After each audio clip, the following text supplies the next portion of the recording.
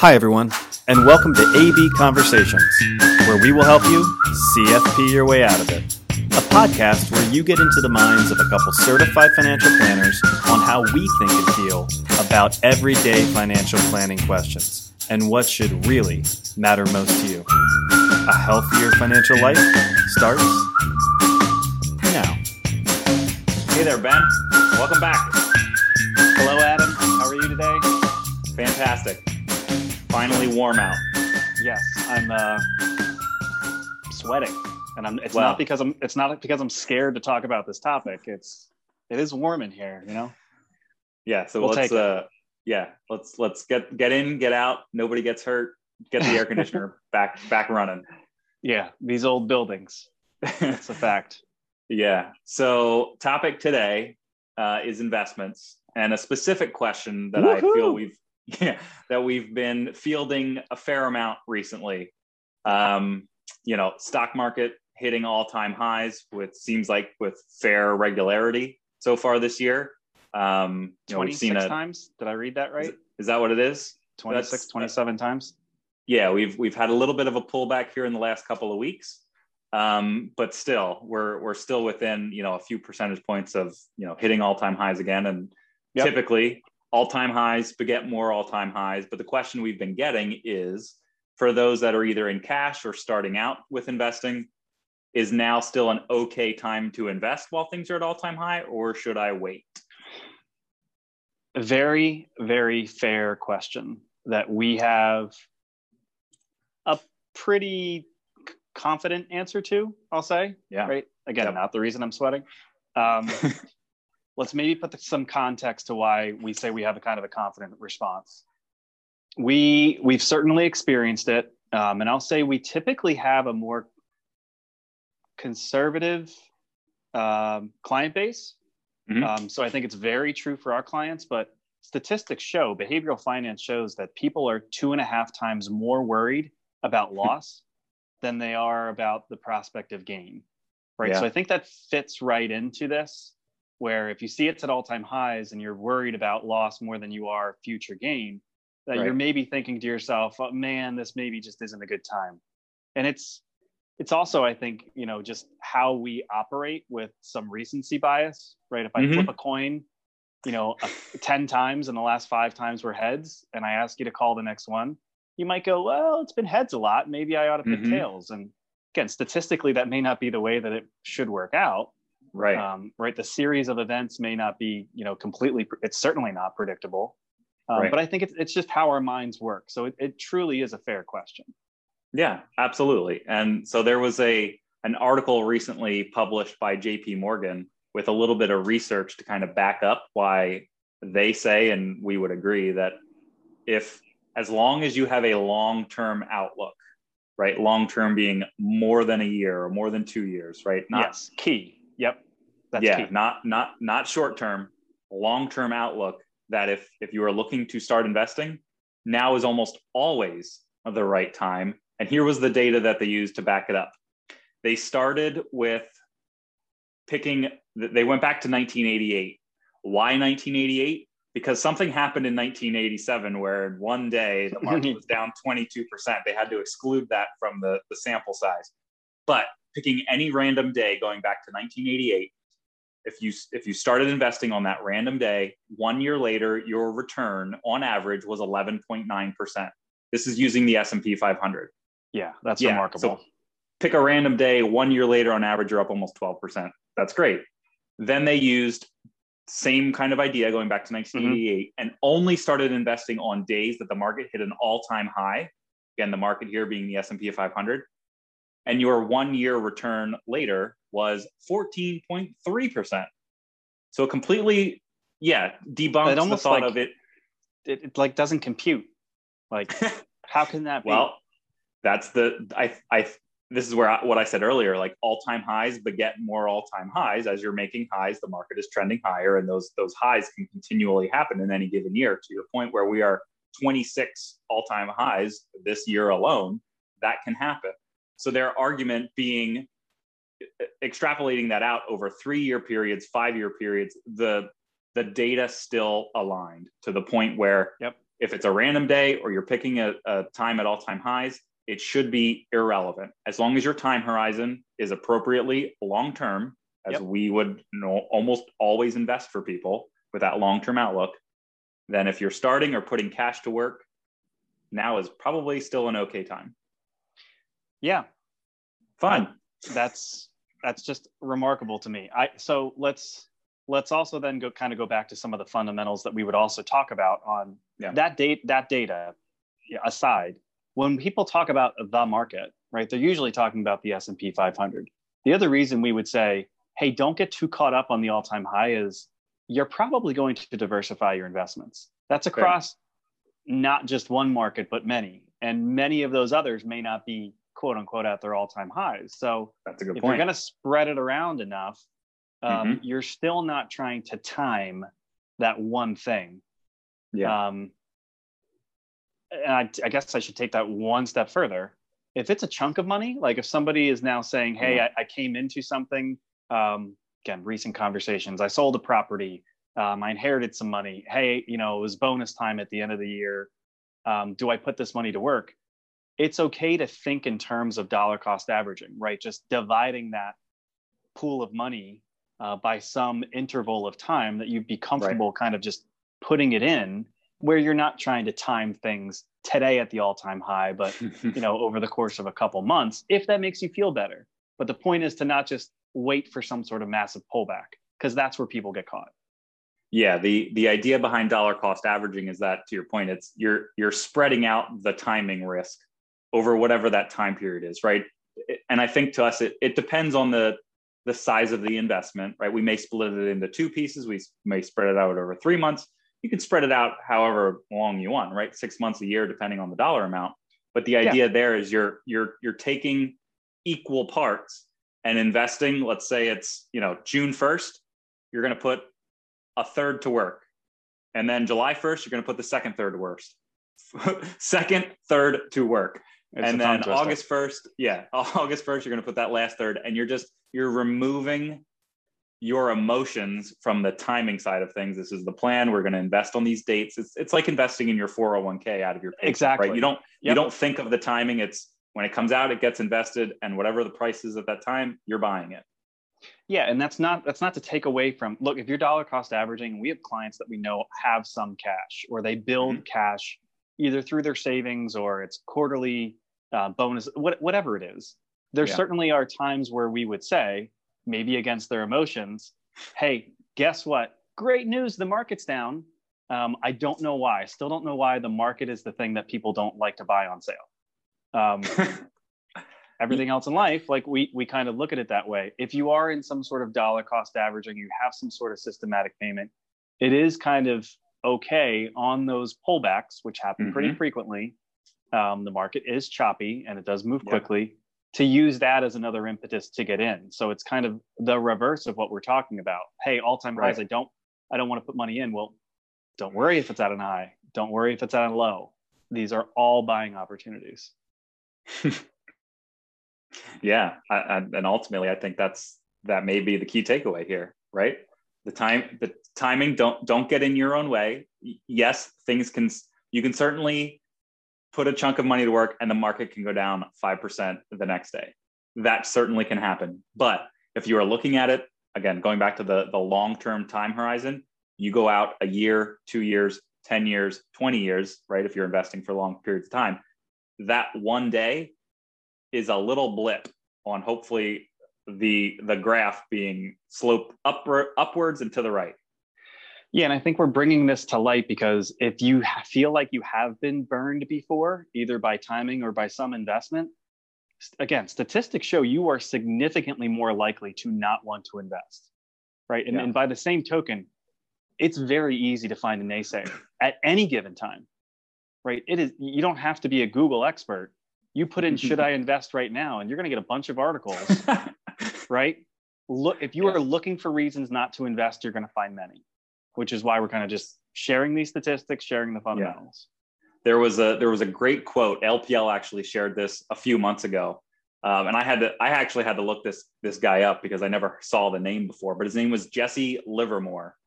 And apparently he was a stock investor he was born in 1877, right? So he was an investor in the early 1900s. All right. Right.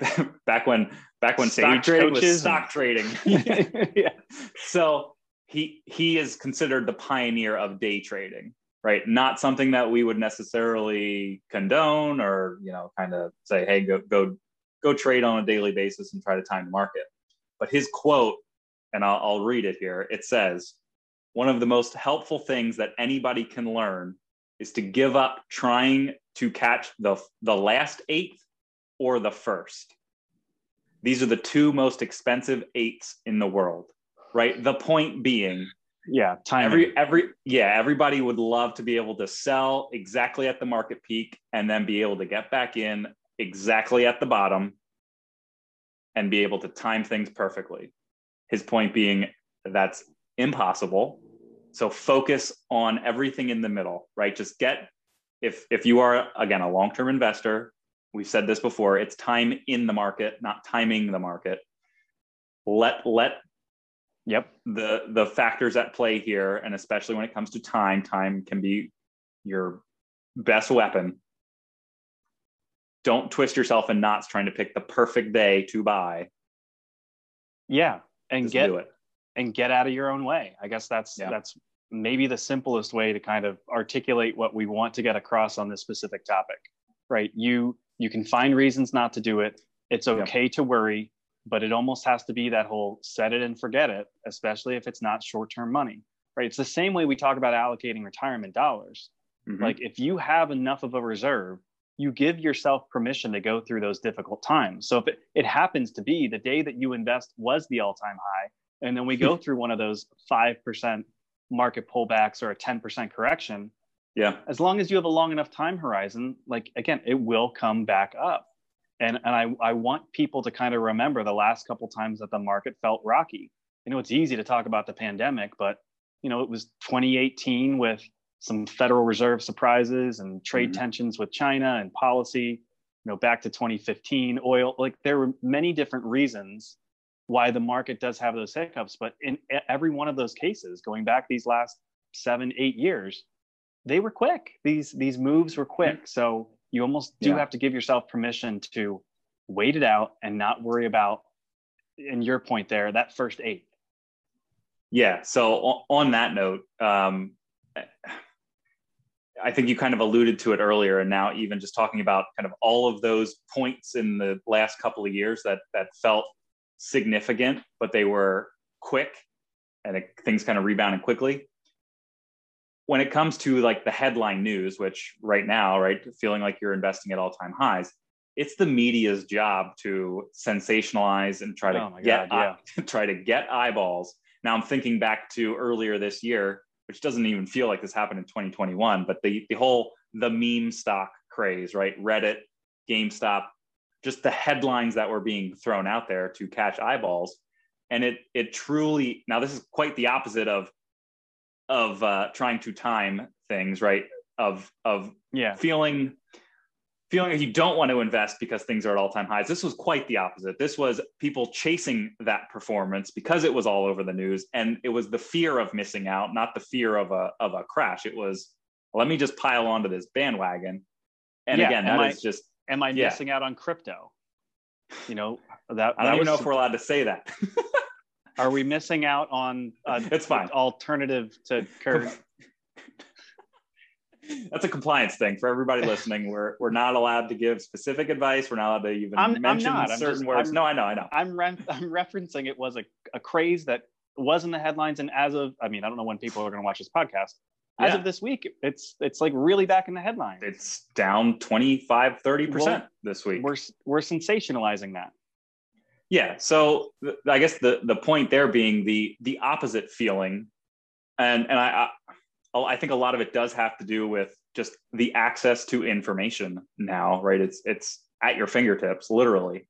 And it's the juxtaposition between, the fear of missing out on gains versus the other side of like fear of losing what I've already earned and what I've already saved. And I think what we see there sometimes is the disconnect between, I'm now thinking like planning as a whole, stripping out the investments, the fear of, a couple percent volatility in the stock market. Meanwhile, someone's coming to us and they may not have, a cash reserve. They may not have insurance set up. They may be focused on all of the things that may be minor risks, and to what we would see would be major risks to their financial life, not just the investment side of things. Yeah, so I don't want to butcher this either, but this was not too long ago that I saw this one, and I think it brings home that point that we're focused on something that doesn't happen even as frequently as we would think, right? So if you ask the general public, what percentage of the time is the market yearly way down? And this study considered that like worse than 12% for the year, right? Versus down a little bit, -11 to 0 versus little up or way up.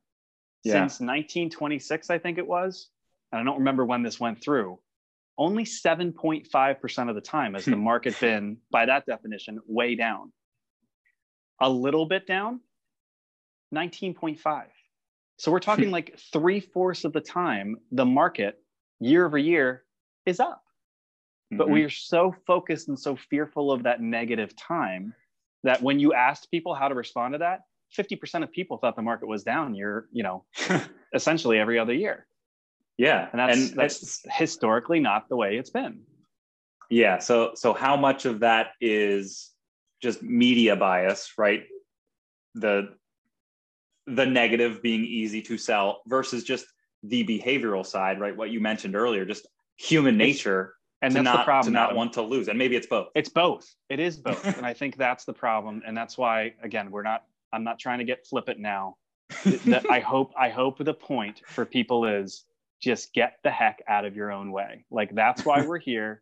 Let's fundamentally go about it with diversification, with dollar cost averaging. I don't want you to be the person that last April or last May went, let's just wait to see things settle down. And then you got to November and it was like, well, let's wait to see what happens with this, election. And then you got to January and you're like, wow, GameStop, these things, the market, the fundamentals of the market are going to be upside down. This is an extreme case, but you have missed out on essentially 100% rate of return recovery since, last March. So let's just take a deep breath, all-time highs. Like, this is just a point in time that, quite frankly, does not matter. And your statistics earlier talked about it. Yeah. So I think the last point that I would want to make is, and I know we've said this on other podcasts, we believe risk is mostly quantifiable when it comes to investments, right? We use a tool called Riskalyze that we walk through with clients to help put that into perspective, right? The ultimate point for us when investing for other people, or just kind of giving them, the review on what they currently own, is trying to set those guardrails of what statistically is quote unquote normal in any given, investment that they hold. And the crux of it is trying to determine at what point do you, everybody out there, reach a breaking point with your investments where you are seeing that negative drawdown to the point where you can't stomach it anymore and now you have to get out. Because our point is, we would never want you to be invested in a way that you got to that point, and then a March of 2020 happens, you sell out at some point during March because it just doesn't feel good, and now that first decision is made, it's time to get out, but that second decision on when to get back in is ultimately the one that we see screwed up the most, because it's hard to now convince yourself to get back in when things are probably still not looking so good. Yeah, it is not. I know we've said this before too. Investing's not a coin flip. This is not heads you win, tails you lose, or black, red, however you associate gambling and investing. The point is, quantifiable. Just because you put it in an all-time high and the market maybe then went through a downturn does not mean it's lost forever. And it certainly does not mean that it's all going away. Like, that's not how investing works. Remember, it's a zero-sum game, right? Yeah, that's absolutely true. I liked it. I liked this one. I hope it was really helpful for people that maybe got some money on the sidelines, or again, just emotionally, they get kind of tied into knots. it's important to just talk through these things. And yeah, we're going to lean on history and data to kind of help prove some points, but keep it simple. Yeah. Ultimately, it's just resetting the expectation, trying to get out of your own way, and being okay that if you finally, make the decision to invest, that it could go down, but keep your time horizon long enough. And more often than not, history has shown the market always goes higher. It just may not be in a straight line. That's right. Well, it's not going to be in a straight line. Volatility is the price of admission when it comes to the stock market. You got it. Very well said. Thank you. See you next time. I'll be here. Great. Me too. Bye. See ya.